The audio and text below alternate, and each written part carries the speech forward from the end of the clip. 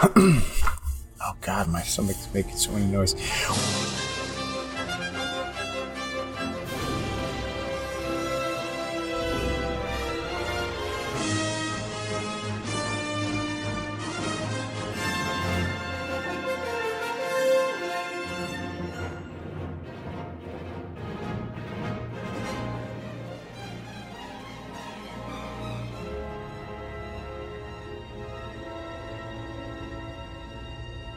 Welcome back to Sci-Fi Cross Sections, a weekly podcast dedicated to everything science fiction. It's me, your sci-fi boy, Colin Brandon, and joining me tonight is...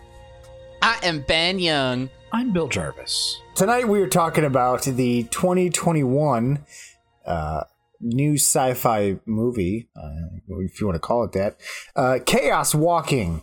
Chaos Walking was directed by Doug Liman, or Lehman, or Lemon. We're going to talk about it, Doug, and we're going to tell you what we think about it. I like Lime Man. Yes. Lime Man. This is based on The Knife of Never Letting Go. It's a book. Yes. Yes, it is. It is, in fact, a novel. The movie is starring Daisy Ridley, Tom Holland, Mads Mikkelsen, Damien Bachir, Cynthia Erivo, Nick Jonas, which we'll get into that later, and David Oyelowo. Oyelowo. Which, honestly, anytime he shows up, I'm just jazzed about it, so it's fine. He was great. Yeah, we're going to get into it. We really are. The budget was $100 million. Wow. Did it bust the box office? So, oh boy, did it bust the box office. So here's the thing. We normally do the box office, but during COVID, I feel like that's not fair. It's not a fair judge of a movie. It definitely isn't, especially one as new as this. I will say that being at $6.4 million thus far is an achievement. Damn, that sucks. $6.4 million out of $100 million. I'm going to say that's an achievement. I don't think anyone who releases at this point expects to make their money back in the box office. No, that's why they're all going to like HBO and Netflix and For sure. But I still think that's a pretty decent income thus far. I mean, yeah, to get it came out Friday, so to get $6.5 million since Friday in the pandemic, you know, yeah, it doesn't make its money back, but that's still impressive. Like, that still means people are going to see it. Is this going to be a financial failure? Yeah. Absolutely. But I'm excited that they at least have sold that many tickets thus far. I'm glad they went ahead and released it anyway, you know? They could have just... I mean, it's best to just rip the Band-Aid off at this point. I don't think they expected too much from it anyway. Like, is Dune going to come out this year? No. No, it will. It's December. At that point, everyone will be vaccinated. Yeah. No, I'll tell you what, man. I'm going regardless. I'm taking my mask off at the end of summer. We're done. I'm done playing games. Oh, no. It's over. No, he's lying. He's not going to do that. Yes, I am. Everyone will have been vaccinated by that point. If you aren't vaccinated by the end of summer, it's your choice, and I don't care. Let's just take this moment to say that coronavirus is going to be around for a few years still. Yeah, and the vaccine does its job. But things will be better. Absolutely. By the time Dune comes out, yes, I think we can safely be in a situation without masks. I agree. That's what I'm saying. Coronavirus is just going to be a new cold that just floats around all the time. Yeah, well, we're going to have we're going to have a few years of boosters, and I think we're going to kick it officially. But it'll be the equivalent of SARS. Like, there's that Scrubs episode where, like, every time someone mentions SARS, you have to quarantine the whole hospital, and it's like, he's like, have you been to China? He's like, yeah. He's like, could be SARS. Isn't coronavirus technically a variant of SARS anyways? SARS is a coronavirus. Okay, there it is. COVID-19 is a coronavirus. All right, so there is a correlation there. Got it. All right. Anyway. To continue along this point, Ben, what is this movie about? I did my best.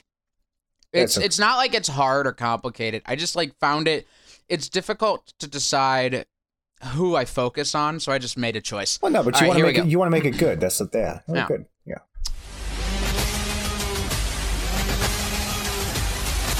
A woman crashes on a world where men's thoughts are projected to everyone around them with no filter. Together with a boy who rescued her from the local maniacal mayor, Viola seeks refuge and the necessary equipment to contact her ship before she is caught by her pursuers. They're chaos walking! Ooh. I just saw Far Branch and I thought it said Fart Branch.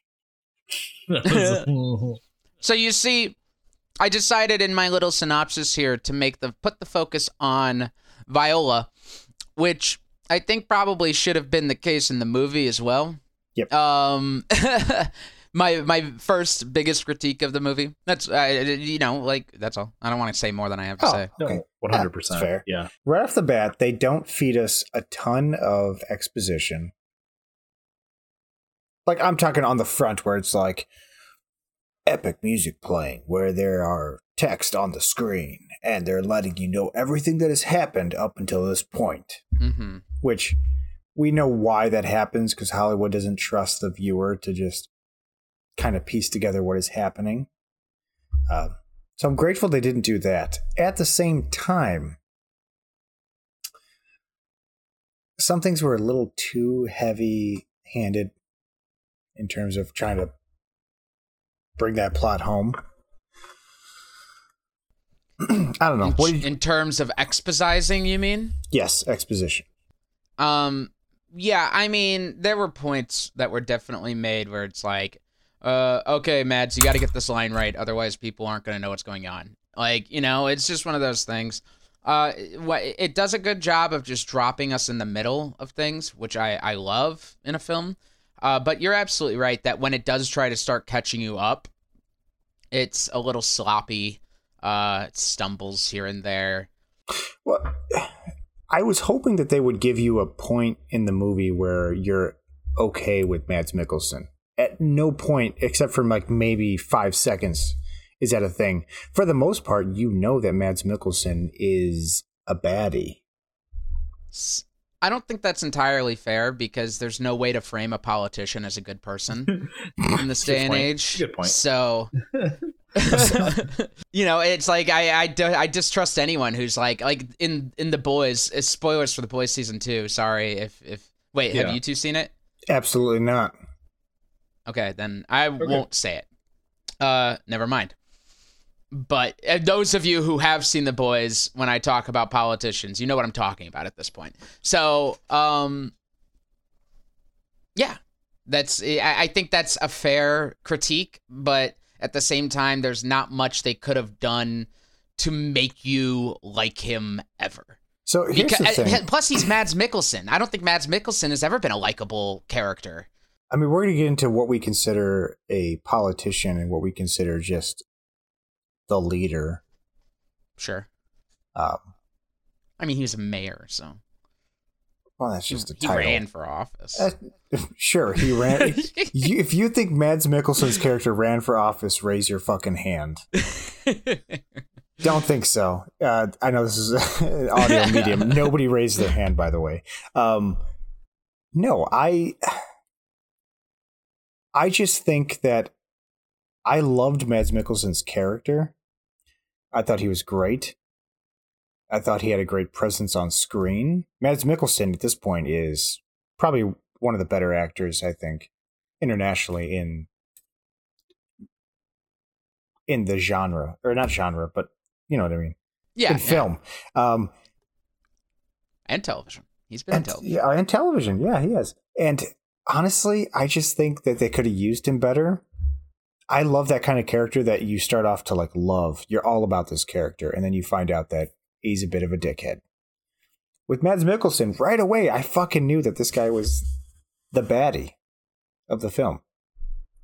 It's a weird situation because so for those who are at home who haven't seen it, I assume many of you, I assume this is a movie where it's like, listen to the podcast. I don't care about spoilers. we all get those.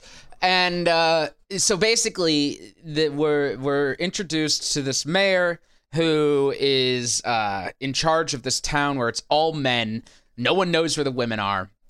And when Daisy Ridley shows up, we find out that this alien race, or native species actually, to the planet called the Spackle had invaded and killed all the women because they don't have noise. They can't, their thoughts are not known to everyone else. So the Spackle came in and they killed everyone and they left. And they left all the men alone. And right off the bat, the problem is that story is so obviously false. Like, no matter whether you like Mads Mikkelsen or not, the story is so blatantly untrue that they don't. I'm surprised they went on to like try and like hide it. Like, it shouldn't have, and it kind of was. It ended up, I should say, I'm stumbling. Excuse me. Pull back. It ended up a situation where the audience was in on it and Todd Hewitt, Tom Holland's character, was not. A situation of situational irony. However, that was not the movie's intention, and as a result, it appears sloppy and it leaves you wanting more in character development for Mads Mikkelsen in this case. You want to have that oof moment. What the movie should have done was recognize that there's no situation where the story is believable and have told us straight up, the audience, what happened. Maybe open up with a scene of the past where Mads Mikkelsen's killing Tom Holland's mom. Just do it. And then we are with Todd. We are watching Todd. We're rooting him on as he's trying to get to the point. And that, I think, would have been a more entertaining concept throughout, because they're trying to pull a fast one, but their basis isn't believable enough to do so.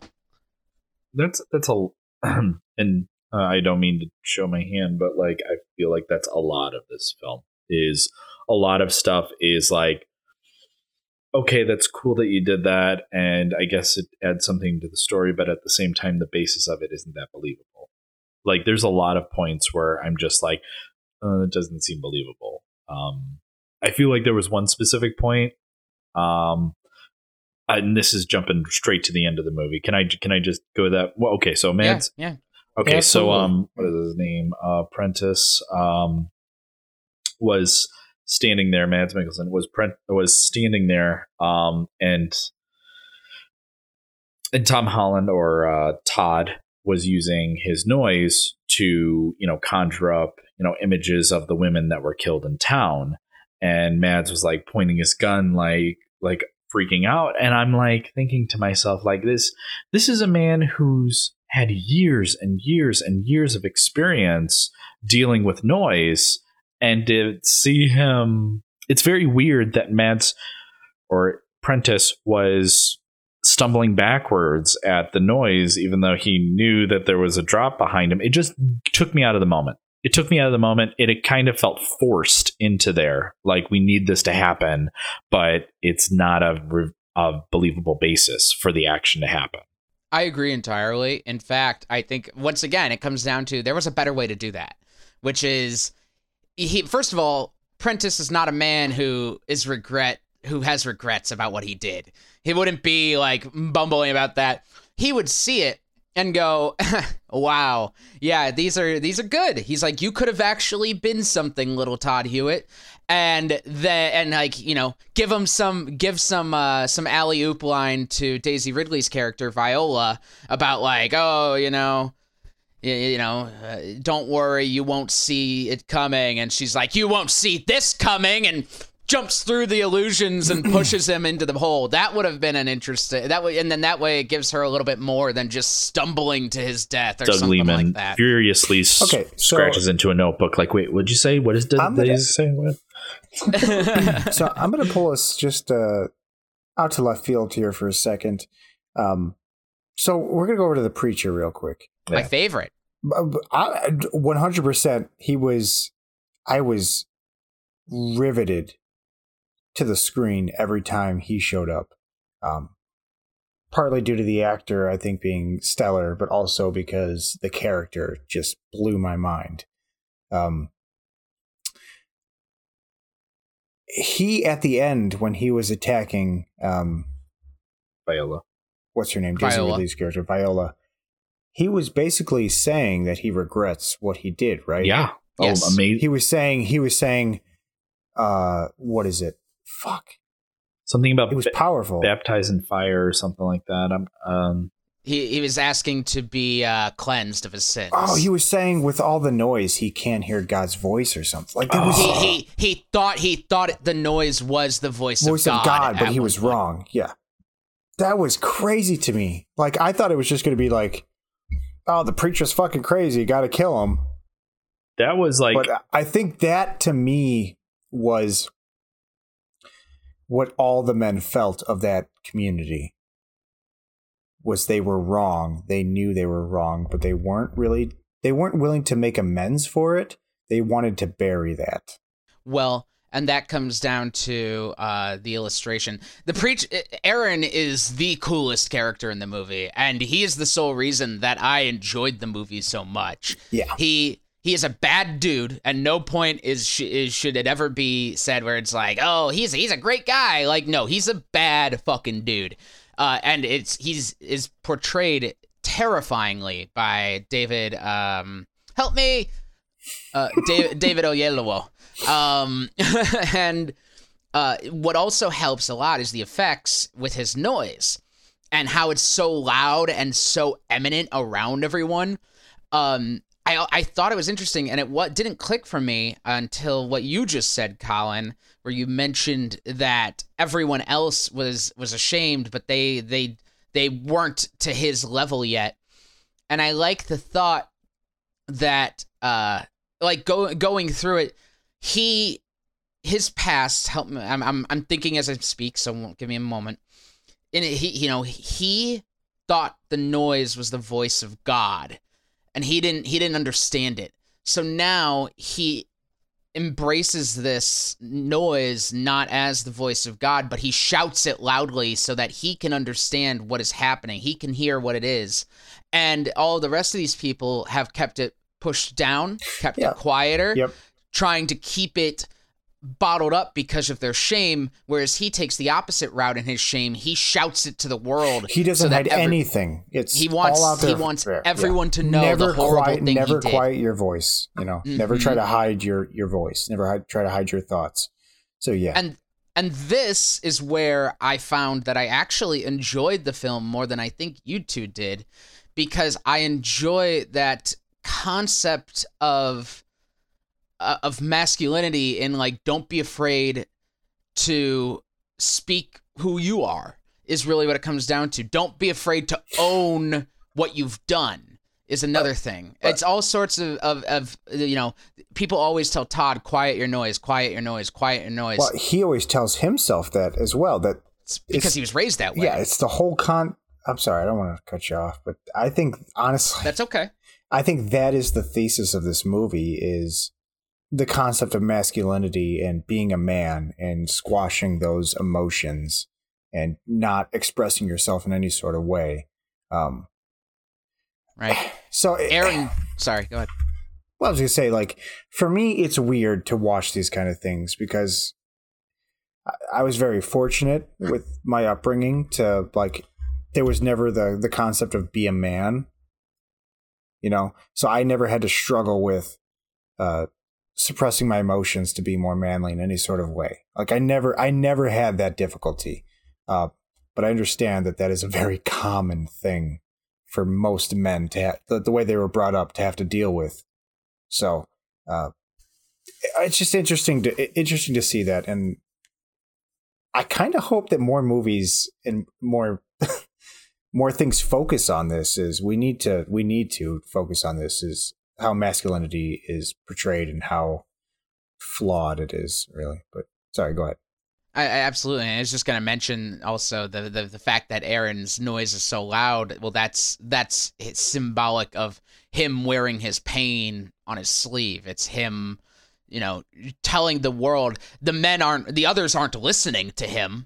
They very actively ignore him. He scares them as they should. He's a terrifying person, but they're not listening to what his noise is. And I'm sure if you go back and watch it again, which I don't really feel like doing, but if you go back and watch it again, I'm sure you would see that a lot of his noise probably gets to the point a lot more than we thought it did. If you really listen closely, because it's very chaotic when he's on screen. He has like 5 different thoughts going on at once sometimes, and so it's tough to decipher what's going on. But I'm sure if you listen to it and you break it down, you could hear his pain being screamed from his head. Well, it's also, all of that was amazing. That kind of put the whole movie into a different perspective for me. You guys talking about that, because there's a lot of like what we call toxic masculinity these days, where it is like the suppress and conquer sort of thing, and then to try to put masculinity into a positive light, which is honesty, integrity, strength in owning the things that you do, and then seeing Aaron kind of do that flip where you don't realize, you think that he's like, he talks of the angel and you're like wondering like, what does he mean by angel? But he's trying to kill her. And then he's just, at the end you realize she's his redemption in his mind, that he is able to, he's able to be baptized of his sins of killing all these women or inciting the, murder of all these women. And it's like really, really interesting to see that, and to think of something as positive masculinity, to kind of bring up the concept of Todd goes through the struggle of hide what you feel, hide what you feel, hide what you feel. And then, we find out, the true strength was, he doesn't hide the grief that he has for his dog. He decides to accept it and show it to to Viola, and like letting someone in that way. And it's like his whole concept was, in order to in the end, to attract Viola, he wanted to suppress and be the man. And then he realized that he didn't realize, but it wound up being that the thing that might connect them or give them a connection is actually showing vulnerability. So, that kind of put a whole new spin on this movie for me just now, guys. So I appreciate that. For sure. I'm surprised you didn't pick it up, honestly. I felt like it was very overt. I'm not like dissing you or anything for not getting it. I'm just surprised. No, I went into, honestly, I'm going to be honest. I went into this film with a lot of baggage, expecting it to be terrible. So I didn't really pick up on a lot of stuff. So did I, but I guess I was just fortunate enough to pick up on certain aspects. But, So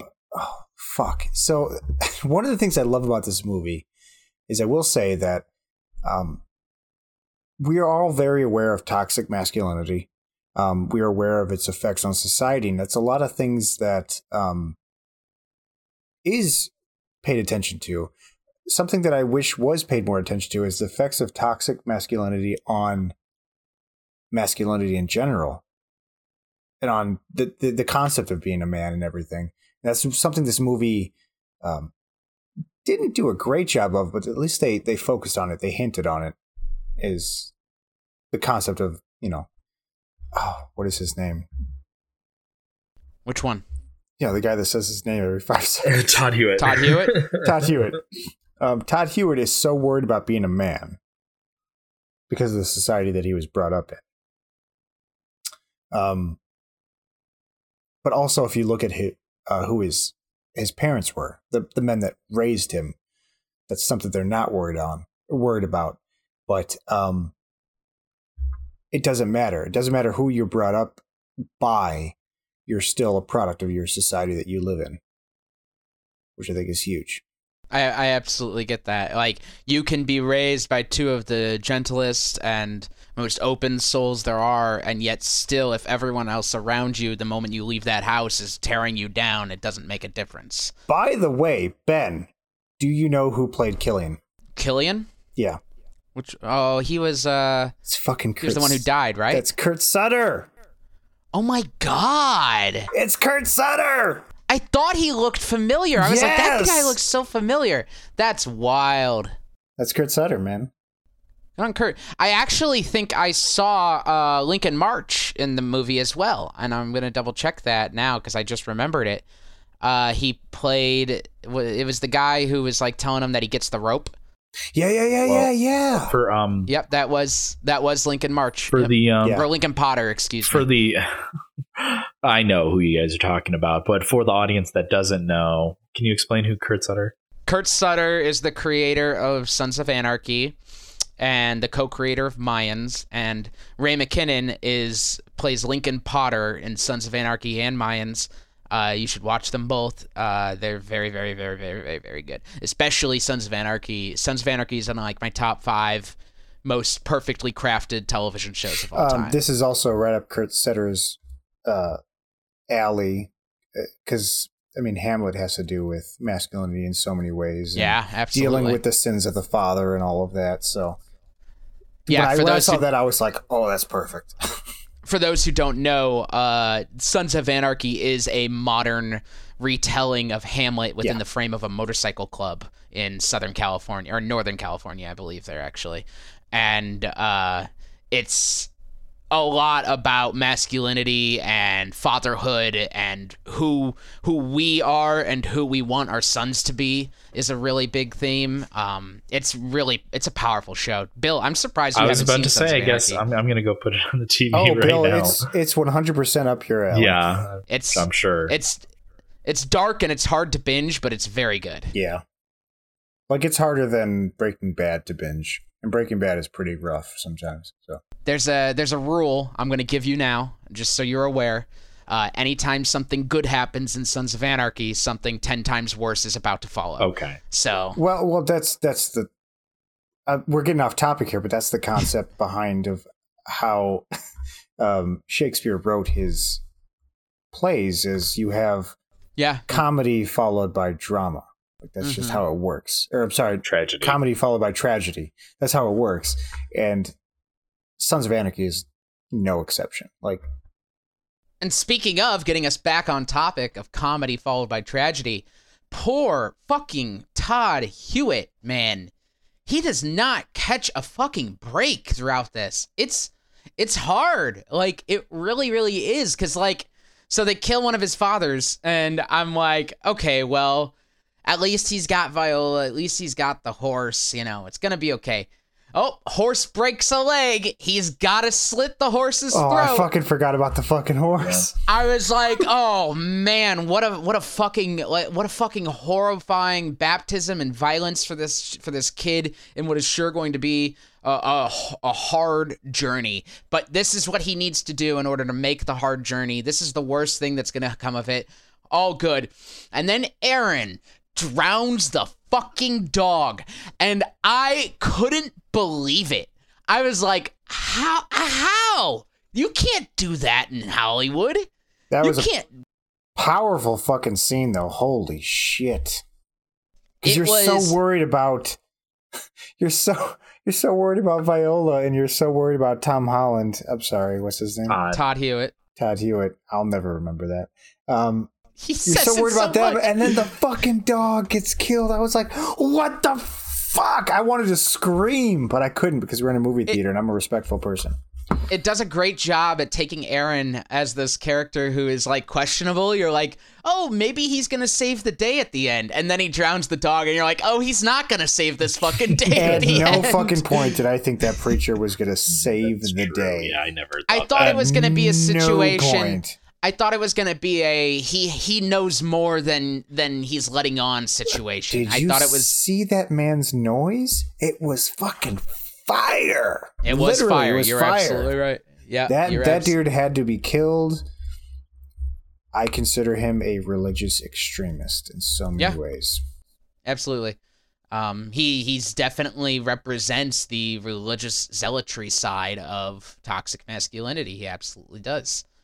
It's funny because, like, while we talk about Aaron's pain and how he shouts it to the world, it's like that's still not a badge. Like he overcorrects. He takes the other extreme. He doesn't, he wallows in his self-pity and he lets tears everyone else around him down. Like it seems to be, to me, that the noise affected others sometimes as well. You get points like, Prentice mentions that Aaron is scaring everyone. You also get a point where you could see Prentice doing his mantra, which keeps his noise quiet. And I forget what it is. It's like, I am the circle is me, or something like that. Just basically, I am the circle is. And you could hear as people were passing him, they kind of took it on as well. So it's interesting that the noise can spread. The toxicity can spread in a society like that. Oh God, I said society. No, oh God. Well, we do live in a society. Memes cannot ruin how you speak. Stop it. The noise represents. I hate to say the aura, but like just the effect that people have on others. Sure. Yeah. The way that Mads Mikkelsen, I don't even know what his character's name is. We're just gonna call him Mads. Prentice, thank you. David Prentice. The way that Mads Mikkelsen projects, it's not about like the noise. He, just by his presence, affects the other men around him like that. They just fall into line. And in a lot of ways, that's how masculinity works. He's perceived as the strongest, and they just fall in line. It's how it works on young boys as well. I mean, you look at Todd Hewitt, you look at Nick Jonas. Nick Jonas is the one character that just.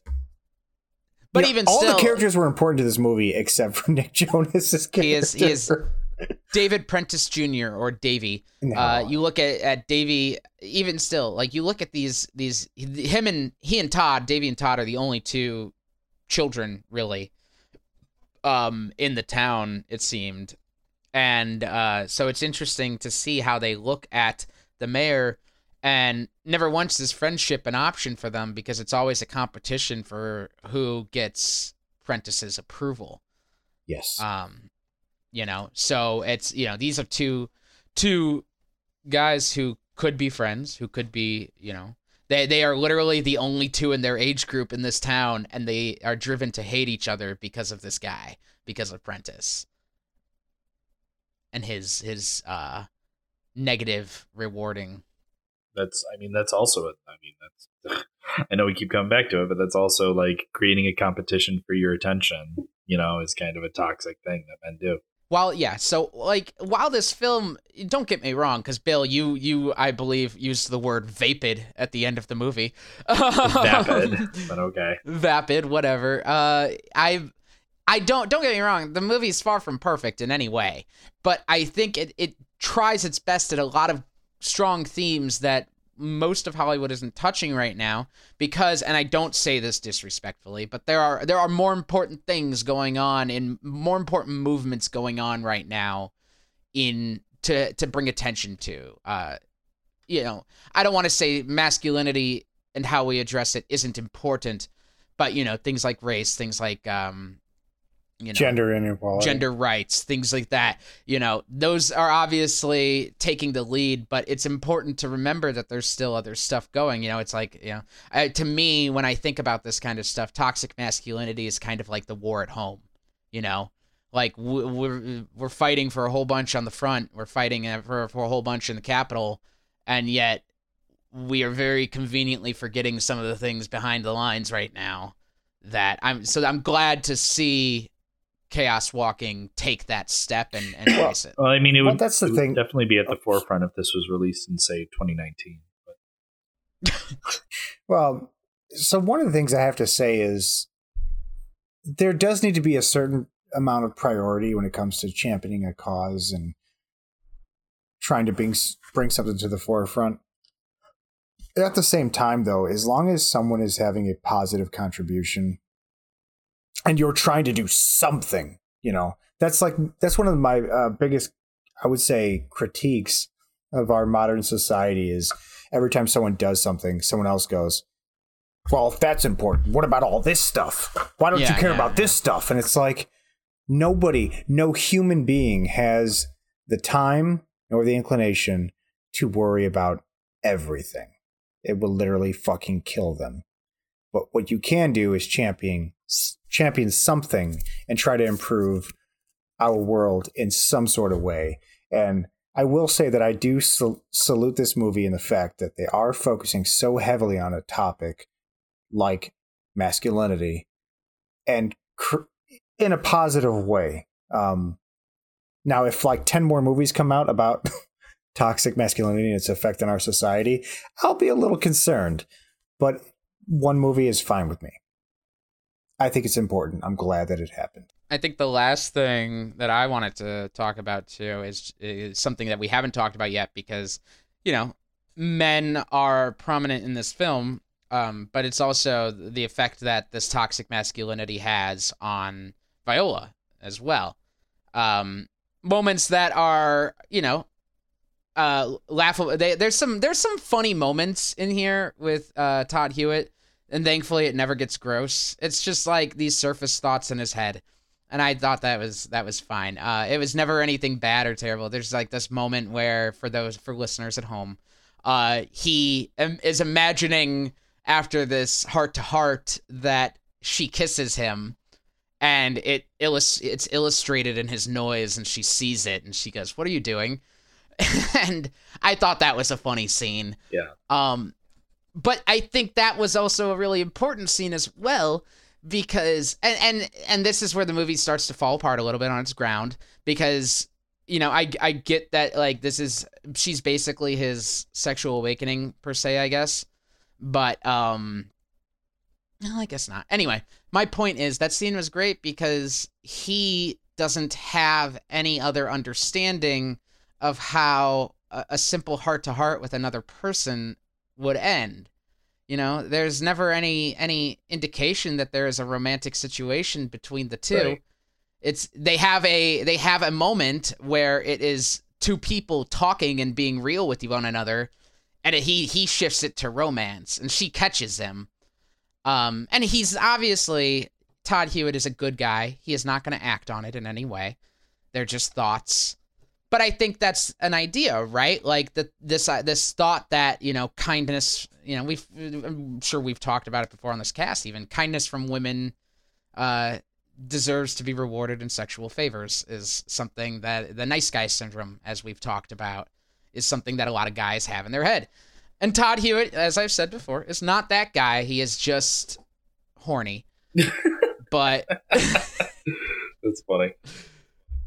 Well, he just doesn't understand how he doesn't right. He doesn't get it. He's literally he seen the first girl of his life. He's always been like, man, all these guys around here, I'm not really into this. God, how do I tell them I'm not gay?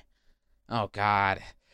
And then this girl shows up and you're like, oh, I get it. I know what I am right now. I am.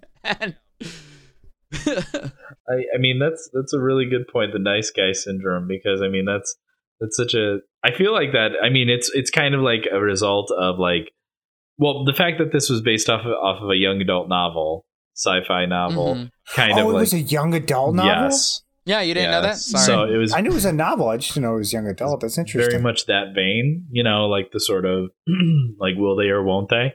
So like, but the will they or won't they is really obvious because Daisy Ridley is obviously not very interested in that way, or Viola is not interested in that way, at least on a surface level or an immediate level. So it's like, yeah. So I mean, I feel like that's kind of a symptom of the genre in a lot of ways. And thank God, a movie that ends that Daisy Ridley doesn't kiss the dude. Oh, thank God. Yes. Yeah. I was so happy. I was like, when don't it kiss. ended that way, I was like, that is the best way they could have possibly fucking ended that scene. Oh, yeah. That movie. I appreciate it. So it's, you know, it's the point where it's like, you know, I've seen online people being like, well, they could go on to kiss. I'm like, yeah, they absolutely fucking could. They could develop a relationship, but not there, not then, not at that point. Or even like she could just come out as a fucking lesbian and Right. you'd never know. That scene was so perfectly shot that it was just like, That's not a thing. They happening could just right go now. on to Let's be move on. lifelong. They could go on to be lifelong Yeah. friends, Yep. and they will always share a very close bond together. That They've that's already- just the way it is. It's at this point you understand that they are friends. She cares about him. He cares about her. Right. That's enough for me. Move on. Movie's Absolutely. over. It was great. I agree. Plus, it's really hard for me. I don't know personally, just as a straight male, to see. I guess I would say cisgender, but anyway, I don't find Daisy Ridley that sexy. I just don't. I mean, she's a pretty woman. She is. She's nice, but I never got the sort of like. There's no mystique there. There's nothing interesting there. So it's kind of like. Well, the difference is though that Tom Holland's character. Yes. Still forget his name. Yes. Todd. Has never Todd. Todd. It's Todd. has He is Todd ne- Hewitt. He is Todd Hewitt. He is Todd Hewitt. Is that Nick Jonas though? Has Todd ever seen a woman before? No. Right. No. Right. So it's kind of like an indication of like, dude, are you serious? Like. Furthermore, it is personal preference, Bill, because I think Daisy Ridley is a stunning queen of all that is good. Yeah, no, she is. She's a nice lady. I'm just not my. It's like you can say somebody's objectively attractive. You just don't want to like. You just say like, but it's not my bag. So you're saying that if they kissed, you would have been like, this isn't believable because I don't think she's attractive. No, I could see that. It. Whatever. I'm not sure what you say. Yeah, but they're both English, so they're attracted to each other, right? Listen, I just wanted to say that Daisy Ridley's not that attractive to me. That's all I wanted to say. Also, so I'm now convinced that Daisy Ridley just cannot do an accent other than Daisy Ridley's accent. Yes. Because if you look at the same thing in Star Wars, I mean, she's British. but here's the thing: is Tom Holland also British? Got to use a American accent. Oh, also, you're if you saying look they at didn't Star let her? Wars, John Boyega got to use an American accent. I think Daisy Ridley just can't do anything but a British accent. Daisy Ridley tried. She tried real Because her hard. male counterparts always get to do American accents. She comes in, she's like, hey, I'm gonna try this here American accent. Like, Daisy, stop. It's like, Daisy, nope. stop. Hello there. I love bagels and coffee. Yum. I like- We're I going like to that. Times Square now. I like that headcanon. I'm gonna ask her one day. No, I'm when just- when we're good enough to do interviews, we'll ask her. if I'm she just can do accepting that she accents. cannot do an accent other than See, her British accent. for Star Wars, I thought it was just like a moment of intrigue because only bad guys have British accents. So I was just like, Well, is yeah, she a since bad? she is the granddaughter of Palpatine, so Exactly. therefore she has a British accent. It's genetic. It's genetic. I don't know. I was not suspicious during Star Wars, but now that this movie's come out, where the second time her opposite number was also British and got to do an American accent, I'm now starting to think that the flaw is in Daisy. I'm looking through. I want to see if she had an American accent. It's like No, she has not. it's what is it, Kevin Costner and Robin Hood or something like that? But I love the fact that fucking Christian Slater has a British accent in the movie yes. every fucking time. I like. Oh, it Hello, blows my people of mind. Nottingham. Yeah. Where's the Maid Marian? Maid Marian, where are you? Well, I would be eager to find out if she could do an American accent, but I think all of her next characters are British. So It's on purpose. I don't think Hey, you she's know gonna what? show us anytime soon. You know what? As they say, the proof is in the pud. The pud. In the pud. Daisy, we've got this great role for you. Go on. It's in this awesome sci-fi movie. And she is an American. I'll stop you no. there. Can't do Stop you it. there. So I can't do that. But if you can get somebody else, preferably a male, to play the American, I can do the play British. a British version. Yeah. Also, poor Tom Holland. Just let the man use his accent. Right. He's so good at it, though. Oh well. I want to see Cherry. You guys see the trailer for that? No.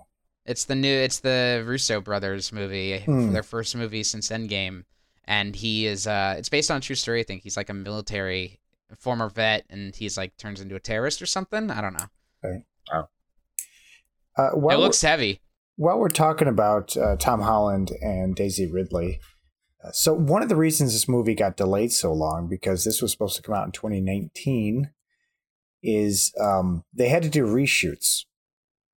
But to do those reshoots, they had to wait for the actors to be available. Mm-hmm. Daisy Ridley's, tied to Star Wars so heavily, and Tom Holland tied to Marvel so heavily, they did not have the opportunity to do it. That is why this movie came out in 2021. Wow. It's because of all the reshoots, because it was not well received when it first came out. They said, and I kind of buy that. I buy that. The original version where Daisy Ridley has a terrible American accent. Like, we're gonna have to reshoot all of this. It's completely. Can we ADR that? No, it's so obvious. She makes a weird face. Like she has an American face. I don't understand. No, that's true though. Actually, I've watched this like accent expert on YouTube, and when you do accents, you have to like tighten certain parts of your face. Mm-hmm. I get it. Like if you want to be in a British voice, you must purse your lips like this. That was so good. You could play Daisy. No, it wasn't. It wasn't. I'm awful with accents. You could play Daisy Ridley in a biopic. You really could. Hello, it's Daisy Ridley here. It's Daisy Ellen DeGeneres. Benjamin Young. Sorry. Thank you, daytime personality Ellen DeGeneres. No. Oh, man. I don't know. Biopic. Sorry. So at this point, we're gonna go right into good sci-fi, bad sci-fi. But I just want to say that I'm actually kind of glad this movie exists, and I'm actually glad that I watched it. That sounds like your good sci-fi, bad sci-fi. You could just start. Yeah, I'm gonna go into it. I think this was good sci-fi. I think this brings to the forefront a topic that is, constantly brought up, but I think it displays it in a very positive way. We actually see the struggle with young men having to deal with masculinity and the whole be a man, be a man, be a man. His thought always went to be a man, but it's never what kind of man. Or what is a good man? He doesn't understand that. Just strength is what masculinity is in his head. So I think that was really good. And he understands that it's not about how strong you are. It's just about how you appropriately deal with situations. I think that is appropriate for when we're talking about masculinity, which I think at the end of the day, that's what it was about.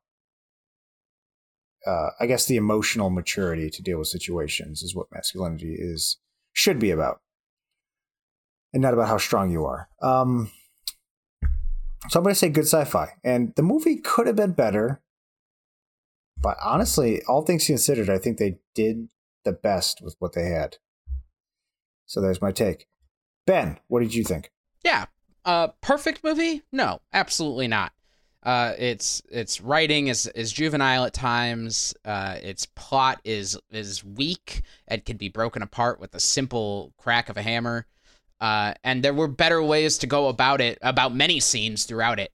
However, I laughed. I nearly cried. I found myself enjoying it, and every time I was like, I'm a little bored with what's going on right now, they moved on, and I love that about movies, because the moment it's like reading my mind. I'm like, okay, well, this is clearly market tested, because I'm getting bored right this second, and they move on.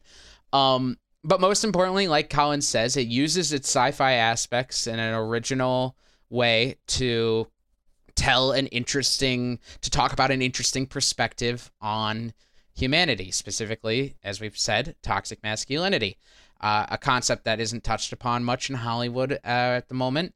But most importantly, the key word here is honestly, and I know it comes from a book, but it's original. It was different.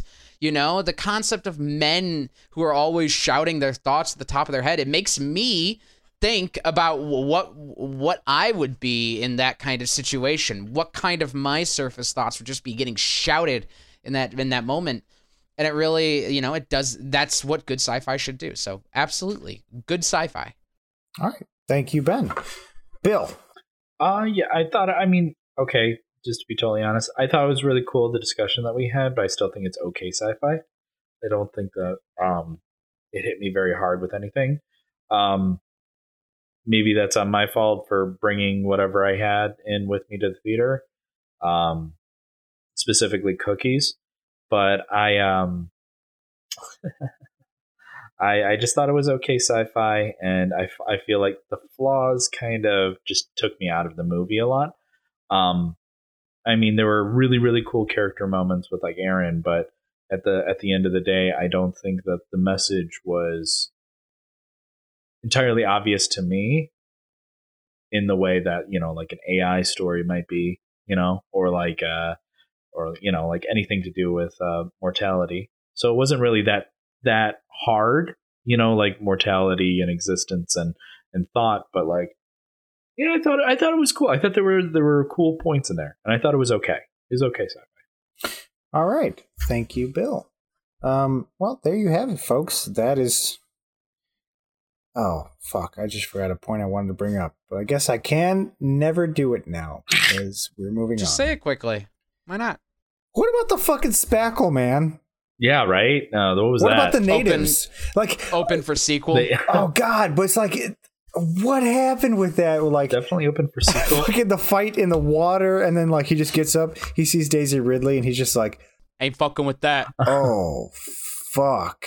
And then it's over. Well, it's also and he like walks away. He doesn't just like run away. He just like gets up and just walks away casually. I'm like, what just happened here? And then the spackle were never a fucking thing the rest of the movie. Well, I think that okay, so just real quick. I think that the spackle were a way of the men of town projecting their shame onto something else and just creating a villain out of somebody else rather than themselves. Yeah. But also we just have like these native peoples that were used and abused and killed and just damaged by the colonists, and that was never anything. Like, it just went away. You're right. There was no resolution to that. No. Kind of disappointed in that aspect, but okay. Yeah, bad sci-fi now. Sorry. Bad sci-fi. I changed my mind. Bad sci-fi. Awful fucking sci-fi. I gotta tell you, I'm looking through the synopses of these books to see like, oh, well, maybe they'll go to the sequel, the second book for the sequel. Y'all, this shit's dark, man. This is a dark fucking book series, and I don't want to read them because they'll make me sad, and I don't like that. But really quick, since Colin said something really quick, I want to say something really quick because I forgot to mention young adult book series for like Gen Z is where it's fucking at. And I said it a million years ago back with Hunger Games. I said these kinds of stories are training these kids to be fucking militant when it comes to their government, and we're going to see something come of it. And sure enough, I was right. And we see these Gen Zers out in the streets being like, fuck you, all of last year. And I love them. This isn't a criticism of it. I fucking love these kids. And you can thank young adult fiction for how fucking angry they are.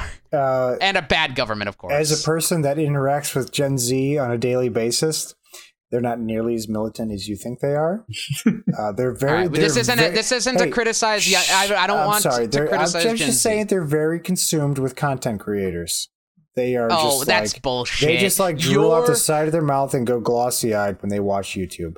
The Gen Zers that you associate with, that may be the case. However, many of them are pushing our country forward. Oh yes, not you yet, better watch Not yet, though. If they hear you, they will eat you. So be careful. Reality has to slap them in the face before they can slap back. Just give them a chance. You know, Gen Z is like Gen Zers are like 22 now also, right? You know that.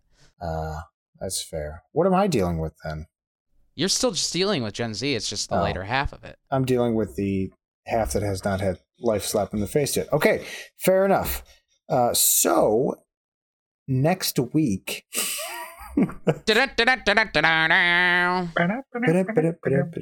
Yes, we are finally fucking covering Cowboy Bebop. And honestly, I don't understand why we have not covered Cowboy Bebop yet on this podcast. We've been busy. We've done like 100 times less sci-fi related things than Cowboy Bebop. So Contagion was for the theme.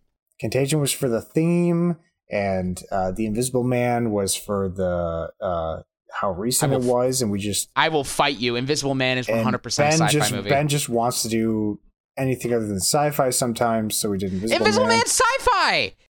It was casually sci-fi. It is about a suit that turns invisible and a man torturing a woman with it. That is about as sci-fi as it comes. What I would call it is hard sci-fi, where it only uses the genre as much as it needs to. The good kind of sci-fi. Oh, hard sci-fi. Okay. All right. That's neither here nor there. Next week, though, we're going to cover Cowboy Bebop. For those of you who have not seen Cowboy Bebop yet and are interested in seeing it before listening to this, move your ass, because there's like 6 episodes? Yeah, they're like 20 minutes each, right? I think so you're roughly looking at, 13 hours of your life. Get on it. It's really fucking cool. It's an awesome series. And don't forget, in 3 weeks, we were covering Snowpiercer Season 2, so get on that shit. Yep, this is... If you're not ready for Snowpiercer Season 2, a.k.a. There's just the Sean Bean fuckfest that we're about to have, you need to get on it now, because we're gonna have a good time. I'm excited, man. The first season was great. Oh, yeah, definitely. I'm excited. I'm looking forward to it, especially after the last time we covered it. Definitely looking forward to it. And then, I'm just going to give you the next couple weeks here. Don't tell them our 100th episode. Not yet. On the 23rd, we're doing Equilibrium, also way overdue. That'll be fun. For Miller's birthday. That'll be fun. I think everybody here has a lot to say about that movie. And then going back into the past, man, we get into April. On the April 6th is our 100th episode. Can't tell them yet. That's going to be fun. Okay. All right. Anyways, folks, that's all we got for you. Until next time.